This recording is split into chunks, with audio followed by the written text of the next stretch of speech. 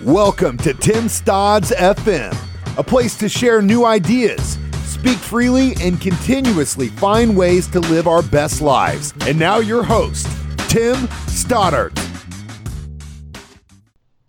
Hey, what's up, everyone? My name is Tim Stoddard. Welcome to Tim Stodds FM. Thank you so much for joining me. Great show this week. Great interview. I just got finished recording it. I'm really excited to put this out there for you guys. I think it's a extremely important subject and one that doesn't get talked about enough. So before we get started, I want to take a moment to invite you all to check out the Tim Stodds Academy. I've been working for months to try to put together a membership site that provides featured content, VIP newsletters, and VIP blog content, restricted access videos and audio content for people that are looking for that little bit extra in life, that are looking for something that's going to give them that boost that they need to continue to be inspired and continue to be motivated in all areas of their life. So yeah, we're going to talk about some business and marketing and entrepreneurship, but we're also going to talk about health and fitness. We're going to talk about emotional health and making sure that through all of the hustle and bustle in life, we maintain our sense of purpose and we continue to live with some serenity. Because ultimately, what's the point of working so hard if we can't live the lives that make us feel good? It's really cool. It's $5 a month. It's $50 for the year. You're going to get access to all of the courses. You pay your monthly bill, you get everything. There's no levels to this. It's $5 a month. It's less than a Starbucks cup of coffee, right? So you get access to all the courses. You get VIP access to the weekly blog and the weekly newsletter. We're going to have monthly kind of round table chats through Zoom so that we can build the community and everybody can help keep each other accountable. And you know what? If you don't want to pay $5 a month, you say, hey, Tim, thanks for the invite, but no thanks. My podcast is always going to be free. My blog is always going to be free. You can join my free daily blog at timstodds.com. So check it out. It's timstodds.com/academy. Let me know what you think. I'd really love your feedback. I've been working really hard on this thing, so I would definitely appreciate some insight. All right, now that we got that out of the way, my guest today is a gentleman named Mike Collins. Mike is the founder of a really exciting project called sugaraddiction.com. As many of you know, and as we'll talk about in this podcast, I've been involved with advocacy in the drug and alcohol recovery space for quite some time. It's a subject matter that I feel very passionate about. And with that, you see people develop really terrible addictions to sugar. And I would even argue, as I do in this conversation with Mike, that the problem of sugar in our society is like probably worse than drugs and alcohol. It's really terrible. And this is like a really exciting project for me because cutting sugar from your life is just going to help you in every single aspect of your life. There's no question about it. So I know you're going to enjoy this conversation. Mike is a real cerebral and just introspective guy, and I love talking to him. And that's it. I'm going to shut up. So please help me welcome my friend, Mike Collins. Hey, Mike, what's going on, man? Thank you so much for coming on my podcast. How are you? Hey, Tim. I'm doing good, man. Thanks for having me. That's an honor, man. It's an honor. Yeah, well, we've become, I would call us like pretty good friends over the last 6 months to a year since we've been talking, and we kept talking shit that we were gonna get you on the podcast so we can talk about some of the projects you got going on and Sure. So people can learn a little bit more about your story, and we finally got it together. So once again, man, I appreciate your time. Well, thanks for having me, man. It's awesome. Yeah. So, we're going to kind of just jump right into this thing because most people that listen to my podcast and read my blog do so because of the entrepreneurial message and like the web marketing message. But it's definitely no secret to a lot of people that read my blog that I am an advocate for a lot of different health organizations, most specifically helping people with drug and alcohol recovery.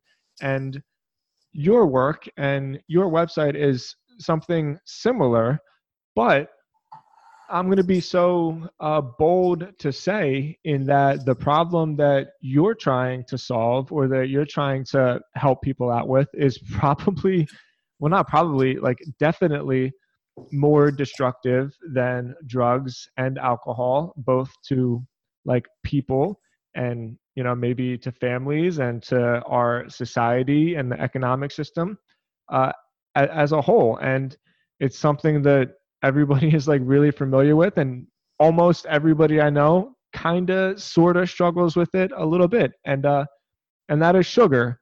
So with that, I don't want to kind of lead it on too much. I want to learn all about this project and how you got into it. But first and foremost, like, we've never had the conversation as to how you got involved with this sugar addiction advocacy space. And I want to hear a little bit about your story and like how that came into fruition in your life. Yeah, sure. No, it's, I don't think it's any too much different than most people in America or now around the world, as we've exported our demons elsewhere. But, you know, I started like a regular kid. My mom was a pretty famous sugar junkie. She loved sugar. It's a, you know, her mother died when she was 8, and her father told the guy across the street who owned the store that she could have an account. And so she just, you know, sugar was love at that point. And then she kind of carried that through her life. And we had unfettered access to the sugar bowl. Literally, we could put as much sugar on our Cheerios or our cornflakes as we wanted. And if you didn't get a half an inch or a quarter inch of sugar to scrape up with the milk at the end, you didn't put enough sugar on it. And then it was candy and just like a regular kid, I just thought it was, and you know, when you got a mom who loves sugar as well, and she's got her stash, and you know where it is, you know, you're pretty much in stock. You know, you got your sugar going.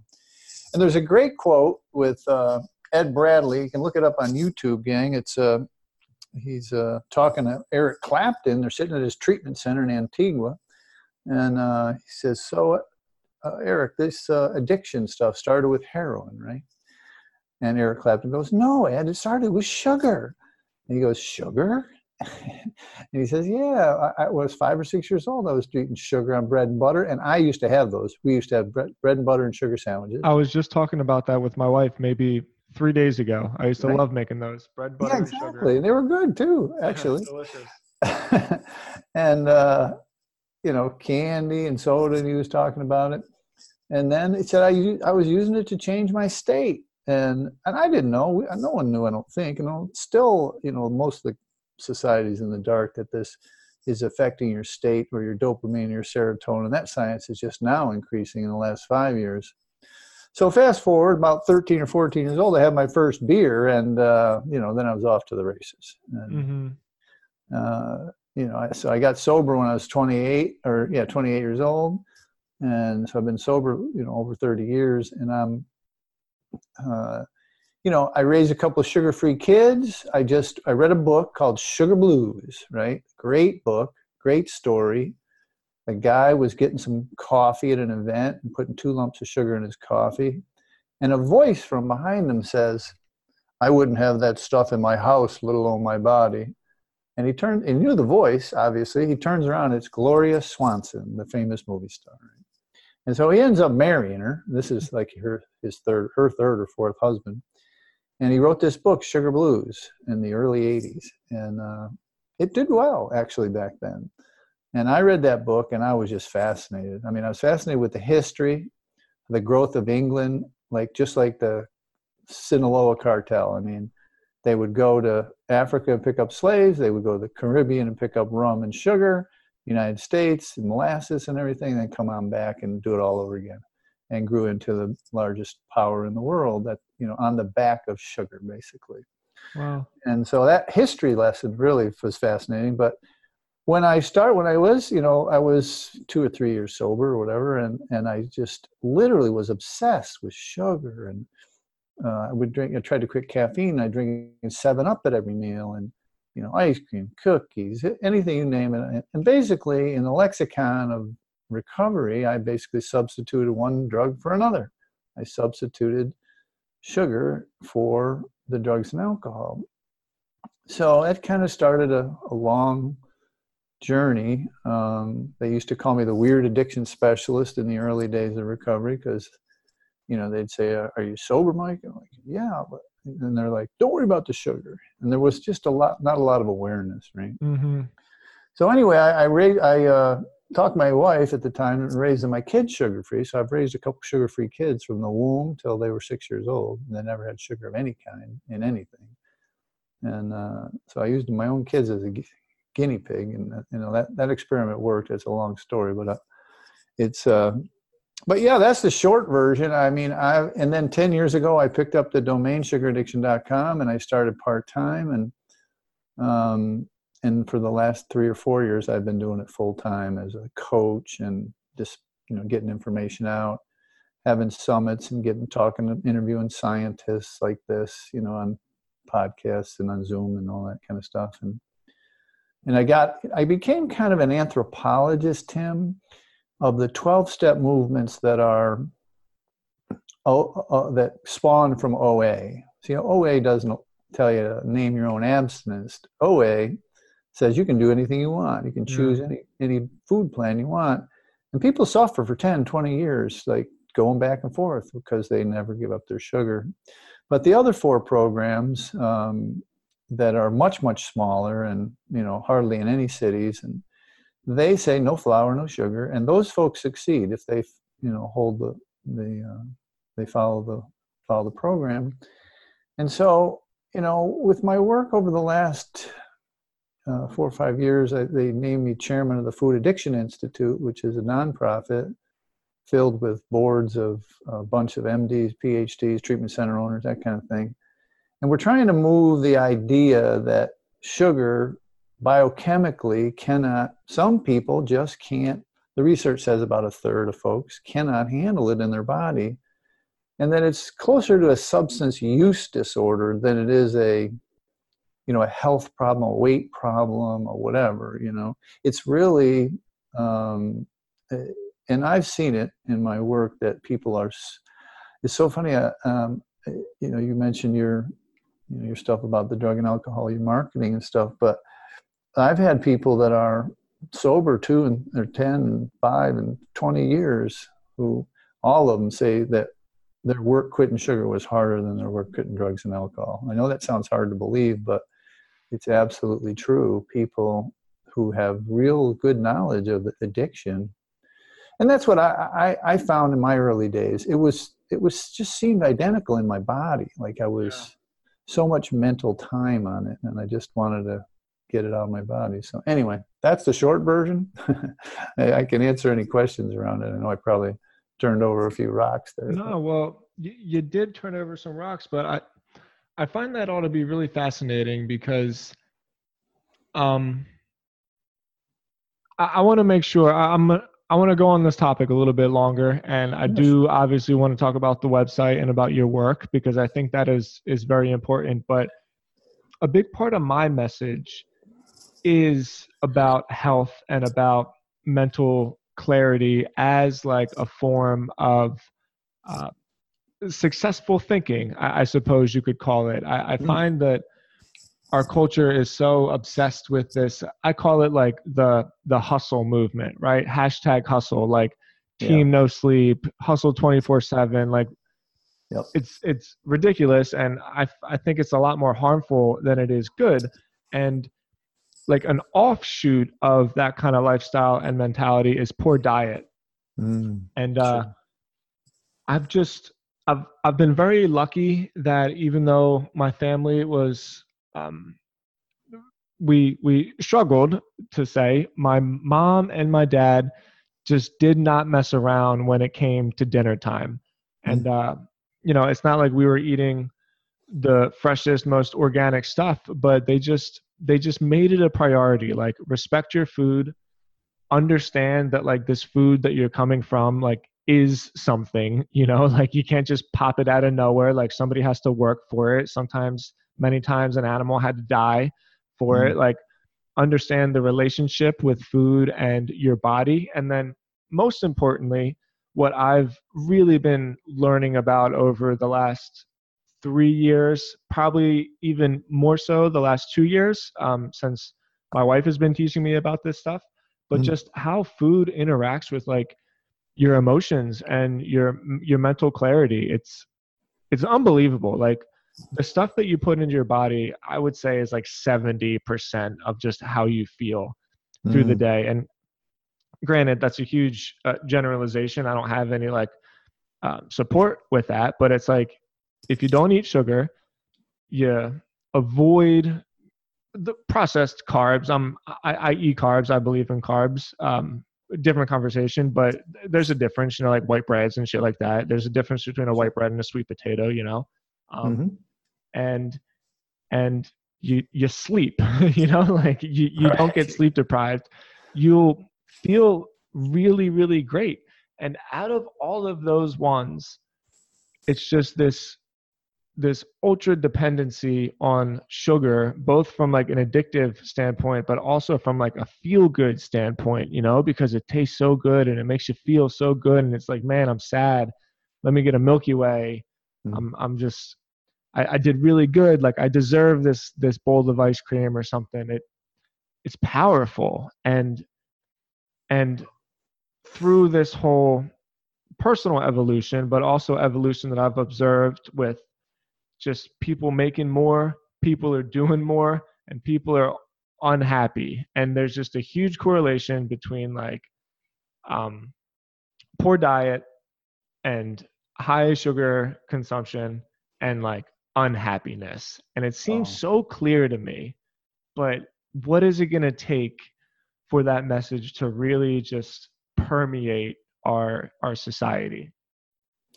Well, man, you are like hitting the nail on the head. There is no better description of the missing link of what I do and what we need to do as individuals and as a society to move this thing forward. And it all revolves around the lack of respect. I don't know if you remember Rodney Dangerfield. He used to say, "I get no respect." Right? Of course. And so, sugar gets no respect. And now in the last 5 years with Dr. Lustig and, a lot of the main kind of researchers, Dr. Cantley out of Cornell, a lot of the main researchers, Dr. Palmer out of Harvard, all these guys are now studying the dopamine receptors, the serotonin receptors, the oxytocin, the norepinephrine, the adrenaline, all of the things that sugar affects, right? And I know this anecdotally over the last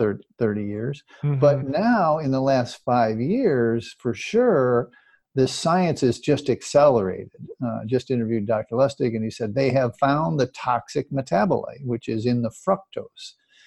Glucose or sugar, table sugar is half fructose, half glucose, right? And so here we are, we're affecting these, and he's got a book called Hacking the American Mind too, which is amazing, because he talks exactly about this, where we are so used to pumping our dopamine receptors that and dopamine's like the sex, drugs, rock and roll, the hit you need to get for gambling, or, that all of the drugs hit, the alcohol and the sugar and the heroin and everything.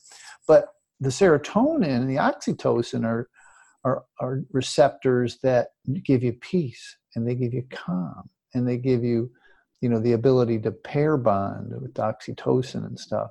And what they call it in the science is down-regulating the receptors, right? They down-regulate as you manually, physically manipulate it with a product. These feel-good, whether it's God or nature, doesn't matter what your belief system is. We were not meant to manually manipulate these things that evolved over 1 million years to make us feel calm, right? And to be a reward system for searching out food and sex and water, but they've just been adulterated and manipulated so much by products. And that's where no one seems to be drawing the parallels, or they're not saying, you can give this stuff to a 1-year-old. Theoretically, it's illegal, and there's no one's going to think morally. Sure. It's not like giving a cigarette to a 1-year-old, right? But it's like, this is affecting how they feel. This is affecting their state, as Eric Clapton said. This is affecting, and they just, because it's free, ubiquitous, and universally available at almost no cost everywhere. I mean, you go in the doctor's office and load your pockets up with free candy, So it's just like no one's paying attention to the stuff that you're saying about how we feel and how it makes us feel.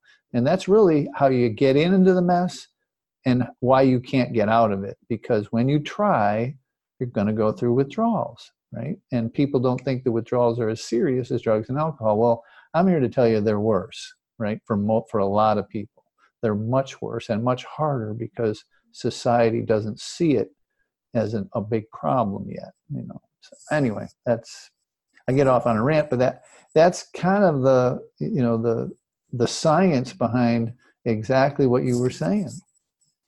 I find it the most disturbing part about the sugar addiction in our country is what you mentioned is with kids that don't know any better. And it's always a tough thing to talk about, because what you're subliminally saying is you're saying that like people are bad parents when you talk about kids and sugar consumption. And like, it's tough. I almost feel like I need to dance around it, because I'm not trying to offend anybody, but there's just a reality that people don't want to talk about when their kids like sucking down these juice boxes and like, sugary cereals in the morning and sodas, for Christ's sake. I mean, like, gosh, I don't know what the average kid drinks in terms of like soda consumption, but like, I think it's higher. It's got to be a lot, man. It's a lot, really. It is a lot. Yeah, it's got to be a lot. So, so let's kind of end this topic on an optimistic viewpoint. Like, the work that you're doing and the message that you're trying to carry, what is the way out of this? What is the way out of like this obesity problem, this dialysis, this huge business of dialysis clinics popping up, like right. The sugar lobbyists? I think it can be said that the sugar lobbyist is bigger than the oil lobby. I'm not sure about that. I'll fact check it, but I'm almost positive that there's more money in sugar lobbying than there is in oil lobbying. And so, like, how do we get out of this? What is the first step? That's a $64,000 question. It's yeah. Some of the more learned folks than me, I consider myself a foot soldier in this, getting the information out. But I do like the question, and I do like to ponder it, and I'm trying to grow this thing so that I can disseminate the information. But I believe in 30 years they're going to say, you used to be able to give kids sugar. And I think that the awareness, I think we're at the beginning of a tectonic shift of this, like seatbelts in cars and condoms in bathrooms and smoking in public places, those kinds of things that are drinking and driving, things that society accepted readily before, until the science started to say maybe not. And so here we are in the very early days of the science, the brain science, as we were mentioning, and the health, for sure. It's just not a sustainable thing. There's some famous folks in both, more in Great Britain, but in Canada as well, but where they have, socialized medicine, where the government's paying the freight, where it's just not a sustainable thing anymore. They cannot, it'll be taking up 100% of the taxes, and I can't remember, in 20 or 30 years, right, on this trajectory. So there's got to be, something's got to give. You're talking about like the healthcare. Yeah, the healthcare, right. Yeah, like I don't know, diabetes, bubble, call it. all that kind of stuff. Yeah, got it. That's just not a sustainable model anymore because of metabolic syndrome and the whole cluster of Alzheimer's and diabetes and everything that they believe sugar is part and parcel a cause for. And so there's people working on it, but again, it's there's no real stigma to it yet, except for the folks who have are in the underground 12-step kind of programs, they realize it, and other folks like that. Mm-hmm. And you and I guess. And so really, I think it is just the goal. Like I said, I think of myself as a foot soldier in this kind of walking towards the education, the grassroots. I don't know that, there's been some sugar taxes in New York and Philadelphia, different places. Yeah. And in Great Britain and Australia, different places have instituted these taxes, like the tobacco taxes. And I think that personally, I believe the grassroots part is more important at this juncture. I do too. Yeah, I think all that's going to happen eventually. I really do. I think what changed the tide in tobacco and really caused a serious downturn in tobacco use was the tobacco litigation, which is coming in big food and big sugar. It's just, how is it going to play out? That was like $1 trillion advertising campaign on how bad it was for tobacco.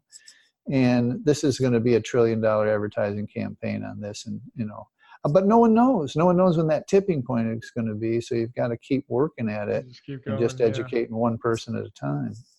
Yeah, I'm glad that you brought up that tipping point, because I can't remember what the guy's name is. He was on Joe Rogan's podcast, and he mentioned that the rising healthcare costs are actually one of, it's going to come to me. I picked a hell of a time to forget what it is, but basically like looming threats to our country. And the first three are like, China and Russia and terrorism. And then number 4 is the obesity epidemic, just because no matter how much money we make, we're not going to be able to sustain. It's basically those big 3. It's dialysis, heart disease, and diabetes. And it's almost all 3 of those are directly related to sugar, man. So it's so I agree. As somebody that's been involved in and yourself as well, in sort of a grassroots movement, all of the successful social movements in this country have started at the grassroots level and then eventually expand out. So I think that we both know that's how it's going to go. I got to make sure not to get into this rabbit hole, because sometimes I get preachy about it, but I really believe in it. I feel like people could benefit from this one simple change in their habits and their lifestyle so much. And so with that, let's talk a little bit more about your work online with sugaraddiction.com. First off, when did you decide that a website was the way to do this? Because when you and I talk about it, you actually have a lot of knowledge and a lot of experience with content writing and copywriting, and you're really good at it, so much so that I think I underestimated you at first. And did you just learn all of that stuff through trial and error, or how did this whole sugaraddiction.com thing come into play? Yeah, in the early days of the .com stuff, I was kind of what they call a super affiliate. I would aggregate names in verticals in whatever. And I ended up in software, mostly open source kind of software, and that stuff got downloaded, and we would follow up with other products and that kind of stuff. So I kind of fell in love with it in the late 90s, and then got involved in it more as I grew. And it's been my full-time living for 15 or so years, maybe more, but at least that. And so I think I bought the domain 10 or 12 years ago or whatever. And I went really slow at the beginning because sugar and the sugar lobby was powerful, and they were actually running Google AdWords to this page that sugar addiction is not real kind of thing. And you don't want to be poking the elephant in the eye when you're small. So no, I've been around that internet stuff for a little bit. Both my kids are high-level internet consultants. One of them works for a quantum computer company. So it's kind of the family business. Whoa, hold on. Which one? IonQ. IonQ. Quantum computing makes my brain explode. Yeah, well, believe me, I'm not exactly sure what he does, but I do know what he does, because he's in the marketing part. He's in the ability to make the message palatable both for investors. Their investors are Amazon and Google. Yeah. So, it's like anyway, and his brother works for the largest internet consultancy in the world, ThoughtWorks. So, yeah. So, I mean, I've been around it for a while, and I see I've always been in love with the internet from the late '90s when I just read everything that came out on, like it was like a soap opera to me. I just loved it. I loved the internet stuff, and I just see it as a way to reach more people, but I was wrong in a lot of ways, Tim, in that I thought that if I were just to disseminate the information, similar to what we're doing, that people would just read it and say, okay, right? And they just quit. But that's not what happened, and that's not what continues to happen. There is a necessity, as the founder of the Food Addiction Institute says, like any recovery, this thing takes an inordinate amount of support. So I had to start building community around it, right? I had to have it online, and we're not to the point of in-person yet, but we have real strong online communities. And so, yeah, I mean, it's been an evolution of learning why and how to move the evolution of recovery in general online, because I'm just really excited about people like yourself and your Sober Nation stuff, and people moving their recoveries of all kinds. I think anonymity is a thing that's kind of played its cards. It was necessary at one time in our evolution, but today we need to get the information out, and we need to, if people are famous or famous movie stars, or they need to just be honest about it, be open about it. And sugar is no different, I don't think, in that regard. It's actually maybe more necessary because they don't really have, what's called the new recovery advocacy movement is about living your recovery out loud, but they don't really have that for sugar and food. This really doesn't exist yet. And actually we're trying to create that so that people can get out there and talk about it, that, I used to be 100, I don't know how you hide that you used to be 100 pounds heavier, but, and why that I'm a sugar addict or I'm a carb addict or whatever, that they'd be willing to say those things in public, online, in social media, so that someone else would have the courage to, step up and do it that way. So, yeah, that's my, my internet kind of. Well, you mentioned the most important word for me, at least. I have a little bit of like technical online marketing knowledge, but for the most part, it's all about building community for me. Yeah. And if you can find a subject matter that does three things, I guess. One, helps people, because there's no reason for anybody to get involved unless it's going to make their life better, like call it selfishness, whatever, but you have to like make somebody's life better in some way. Two, makes like a mechanism in which people can support each other. And then the third one I find is make it so that people have an outlet to tell their own story, because it's actually that story which kind of launches the machine. You and I have spoken a good amount about this, and I'm fascinated with storytelling. I think that almost in like our evolution as human beings, like the ability to tell stories is a much more important survival mechanism than I think we give it credit for. Like telling stories is how people know that rustling in the bushes could be like a saber-toothed tiger. It's how we communicate that with each other. So when you give people an opportunity to tell a story about themselves and about the progress that they've made, about anything really, like it could be getting better with your diet and sugar, it could be about fitness, it could be like comic book collections. I had a guy on a podcast last week who he does like product reviews, and he builds community around people that like to hike.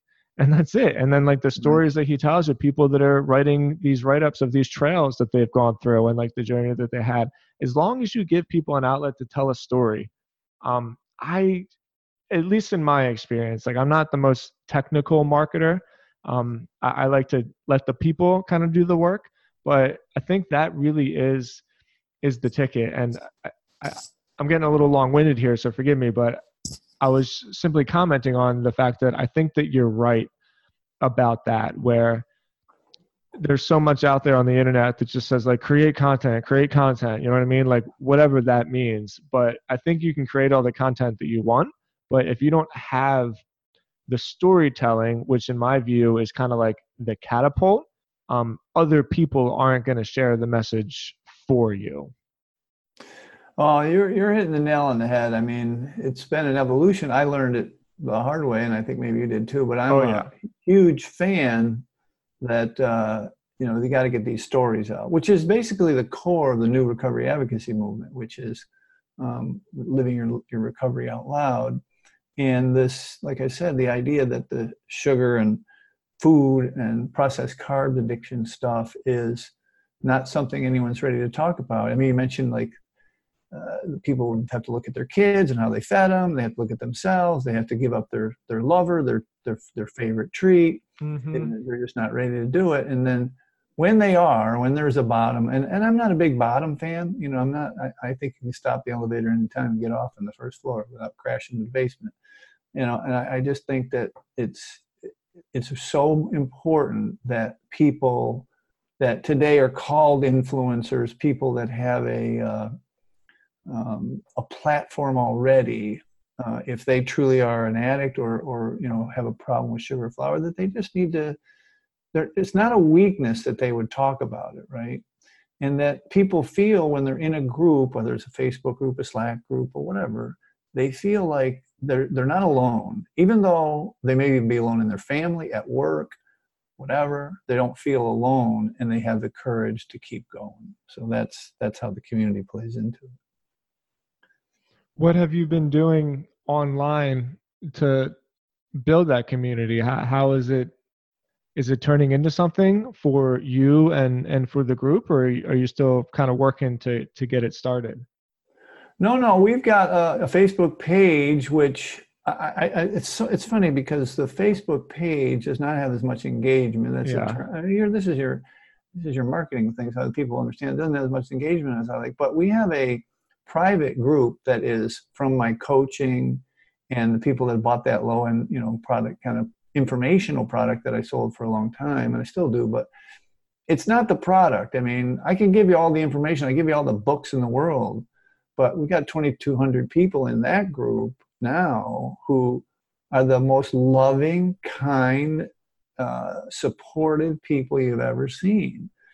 People with years, literally years, free of sugar because they, were willing to get into a private group kind of thing.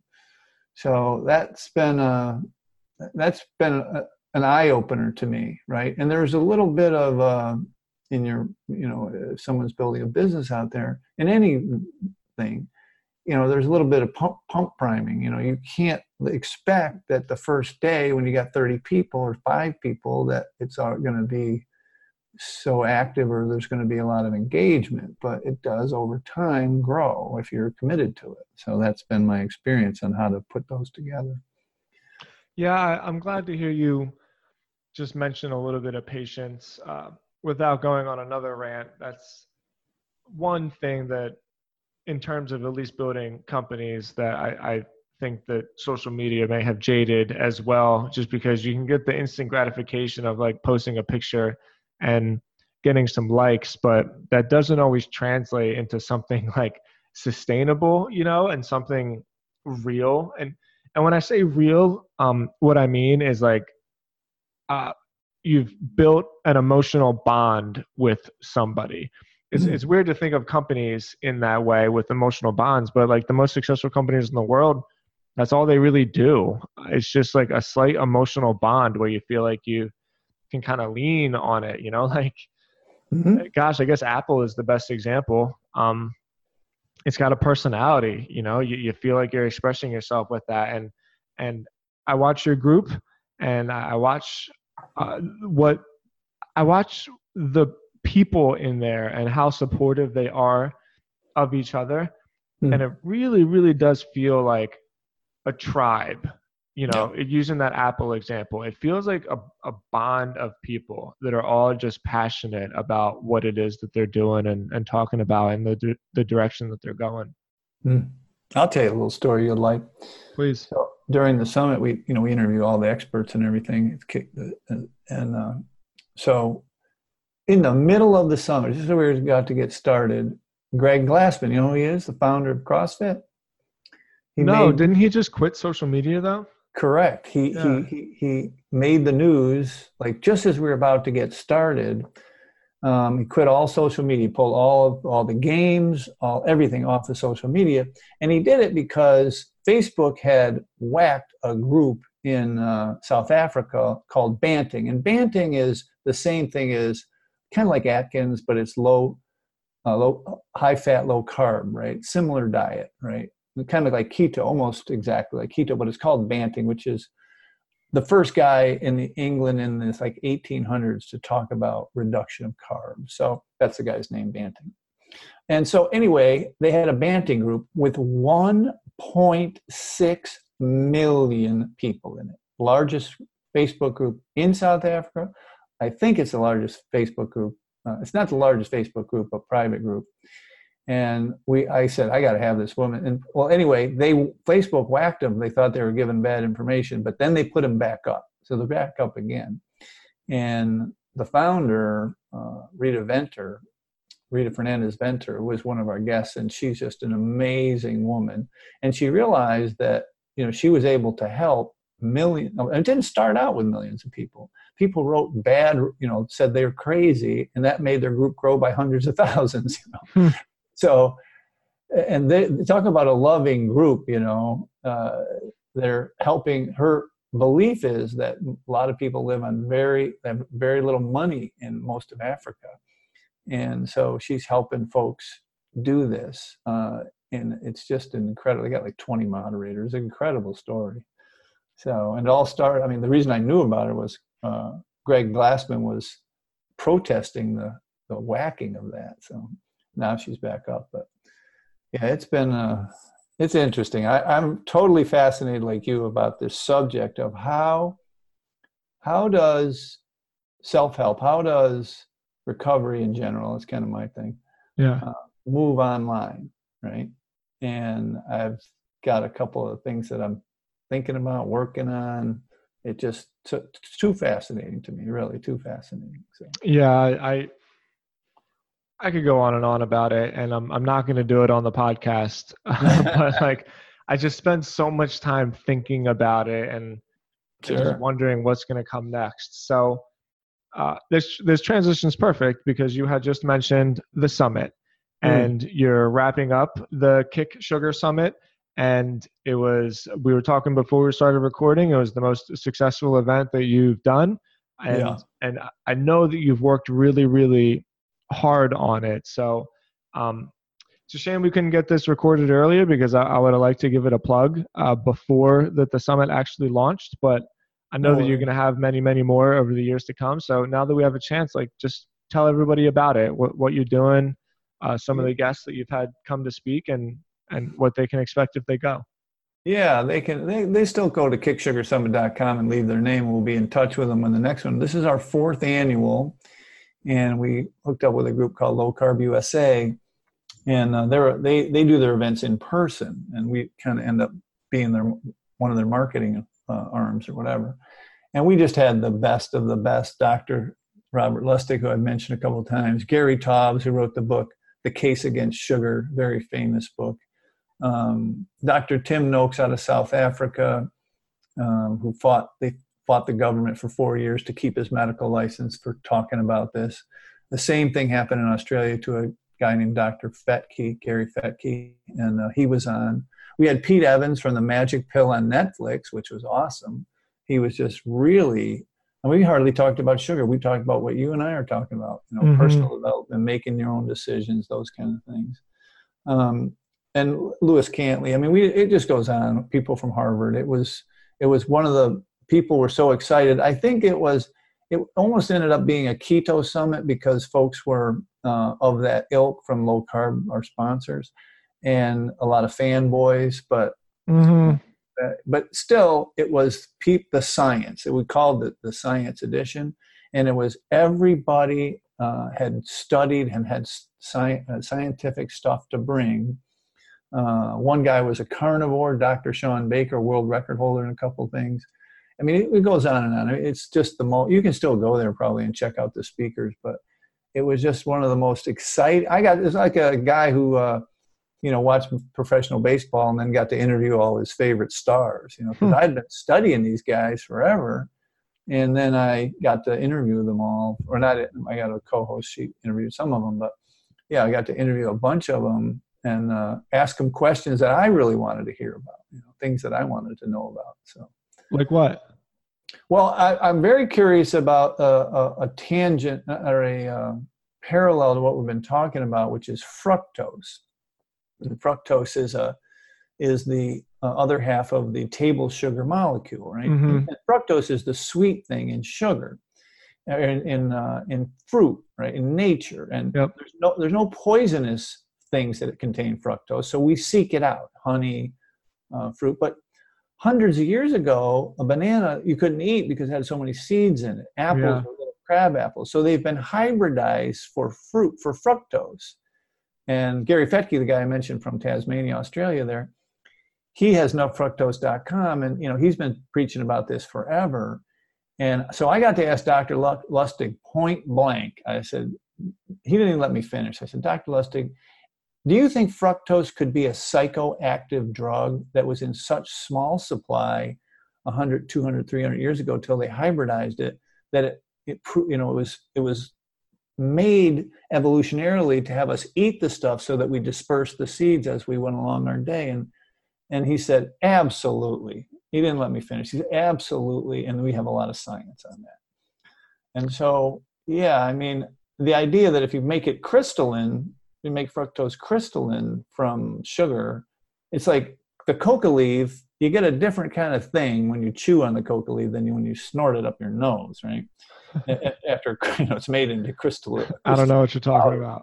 Right, exactly. After it's made into a crystalline powder, right? And so the same thing here. I mean, if you were to eat an heirloom banana or an old crab apple, you get very little sweetness. But today, those things are just big fat sugar bombs. And that ends up, in my work, one of the most controversial things about fruit, right? Because, how can fruit be bad for you, right? Well, for some folks, it leads you back to the processed stuff. If you're overdosing on heavy, mangoes and bananas, things that are very high in fructose. So that, I mean, again, it is a little bit of a rabbit hole, and it's probably way out for your audience because they don't want to even look at the idea they got to give up fruit tomorrow or anything. But it is fascinating, and I think that the information and the science is there, or coming anyway.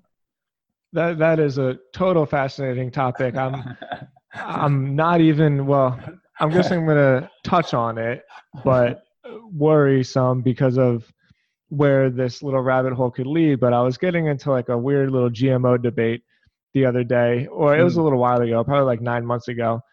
And I remember saying, I was like, don't you understand that like most of what you eat is already genetically modified? It's just now that like we can do it in the lab, you think that it's different. And honestly, I wasn't taking a stance on like GMOs or anything. I was just trying to prove the point that like you said, food today, or even corn, just for that matter, or wheat, in a lot of instances is the most successful organism out of the entire plant.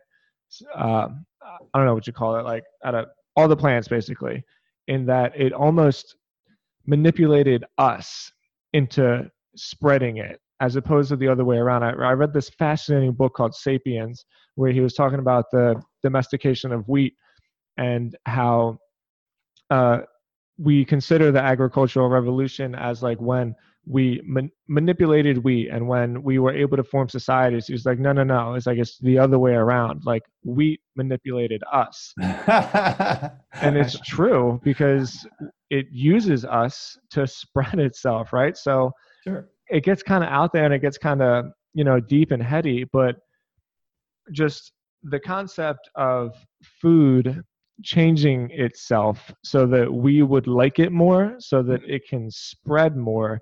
That's what life does. That's just, you can't deny that. So I could see how that would be a fascinating conversation. And like, wow, like, never thought of it that way, that a banana turned into a banana so that the fructose would crystallize and become like more appealing to us so that we could spread it. It's an amazing picture, seeing the two side by side. You couldn't eat it. I mean, you could. You ever see what they look like? Well, obviously you have, but it's wild. They're like, you're going to get a lot of seeds in your mouth while you're eating it. Yeah. And what are some other ones? Like, I think pomegranates or apples are obviously. Apples for sure. Yeah. Everything, oranges, everything has been hybridized. I mean, seedless oranges. Come on, you can't have a seedless product in nature. How is it going to continue? And the interest, he's got a thing on YouTube about it, about this fruit thing. Gary Fettke, you guys would like it. He says there was the most brilliant marketing campaign about 30 years ago where they combine fruits and vegetables. Before, it used to be the green grocer, and you would get your vegetables there. And fruit was a treat. It was like a dessert, a little bit, just every once in a while. Absolutely. But they combined them too as a health thing, fruits and vegetables, right? And it was very, very successful. And so, yeah, I mean, I try and avoid those conversations in the early days because, people are just not ready for that yet. But yeah, because you got to take your little wins too, right? Like eating an apple instead of a Big Mac is still a victory. But yeah, fruit is always a weird one, because no matter how you break it down, it's sugars, and like, there's debate about this too, but a lot of people think that the body can't really tell the difference between all the different kind of sugars. It gets processed the same way. So it certainly can't tell. And I think that there's a loophole. This is another, I don't want to get too many rabbit holes going, but the growth of, and I don't know if I should mention the brand name, but let's just put it to the flavored waters industry. Yeah. Under the little loophole of natural flavors that makes it sweet, I think is crystalline fructose. They say it's natural, quote unquote, because it's in fruit, but I think it's crystalline fructose, and that's why they're selling so well. And I've yet to get them tested, but I really believe that. So, because it's just too sweet. I mean, when I even put a sip of it in my mouth, it's like, because I haven't had sugar in so long, I mean, I know that there's some sort of sweetener. Yeah. Natural or unnatural, I don't care. It's sweetener. And it's not fake, because it can't be like, quote unquote, like a xylitol or a whatever, because they wouldn't be able to get sneak through the loophole and say natural flavors. So it's crazy. You got to really pay attention. And it's that eternal vigilance that scares people, Tim. It's like 80, I don't know, it's like 75 or 80, 84, on some crazy number of all packaged food products on the shelves have sugar in them. Like, yeah. Well,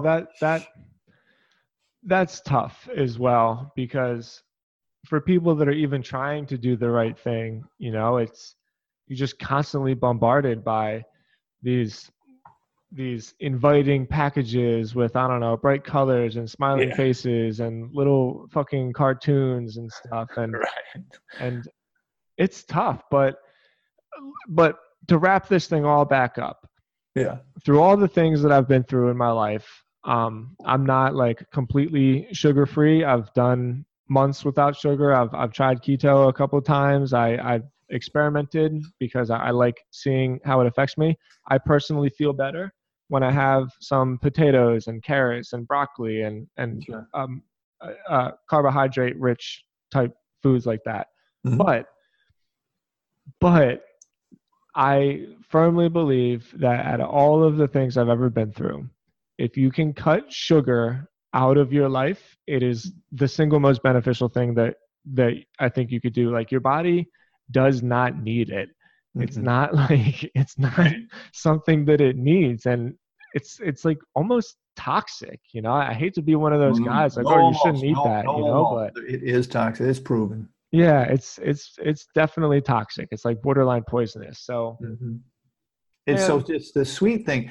You know, one of the things that's similar to the fruit story is that it's enculturation. You know, it's just worked its way into society over 300 years. I mean, before only kings and queens got to have just a little because there was very little around. Yeah. And so now everyone can have 150 pounds a year. And, you know, when it's affecting you, making you feel better, it's like everybody is. And it just, it grew culturally as a celebration, as birthdays and love and family and togetherness. And it's just, the entanglement is so deep.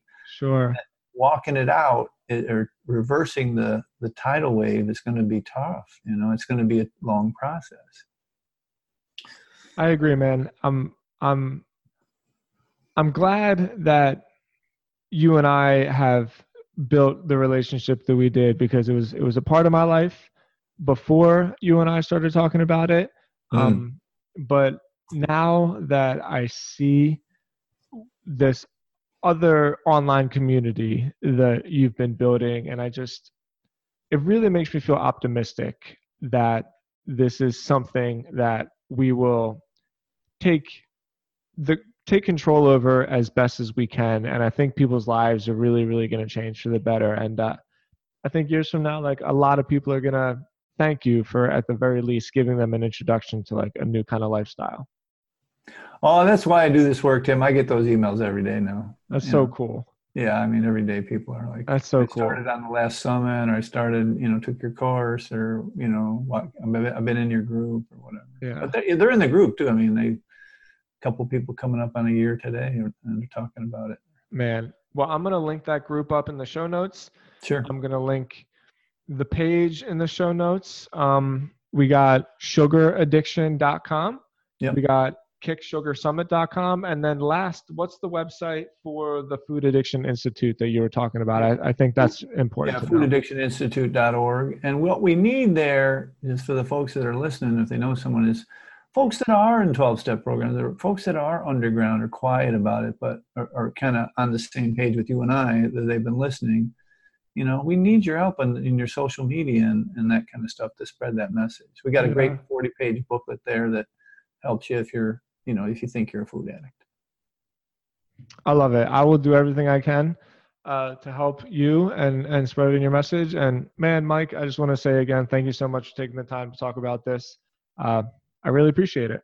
Yeah, man. Thanks for having me. I really enjoyed it. It's like, I don't often get educated podcast hosts. These are like, they ask all the questions that, you know, that I'm talking about all day, every day. They're not in depth. So I know, man. And I keep telling myself that I'm going to try harder to like focus more on the entrepreneurial marketing type stuff. But like with this podcast, it's great because it just gives you a chance to have open conversations about important, interesting shit. And you know, I just love to learn about it. So like having people like you on is really, it helps me, you know. So for that reason, I want to thank you again, and we'll keep in touch, man. I'll talk to you later. All right. Take care. Thanks, man. All right, brother.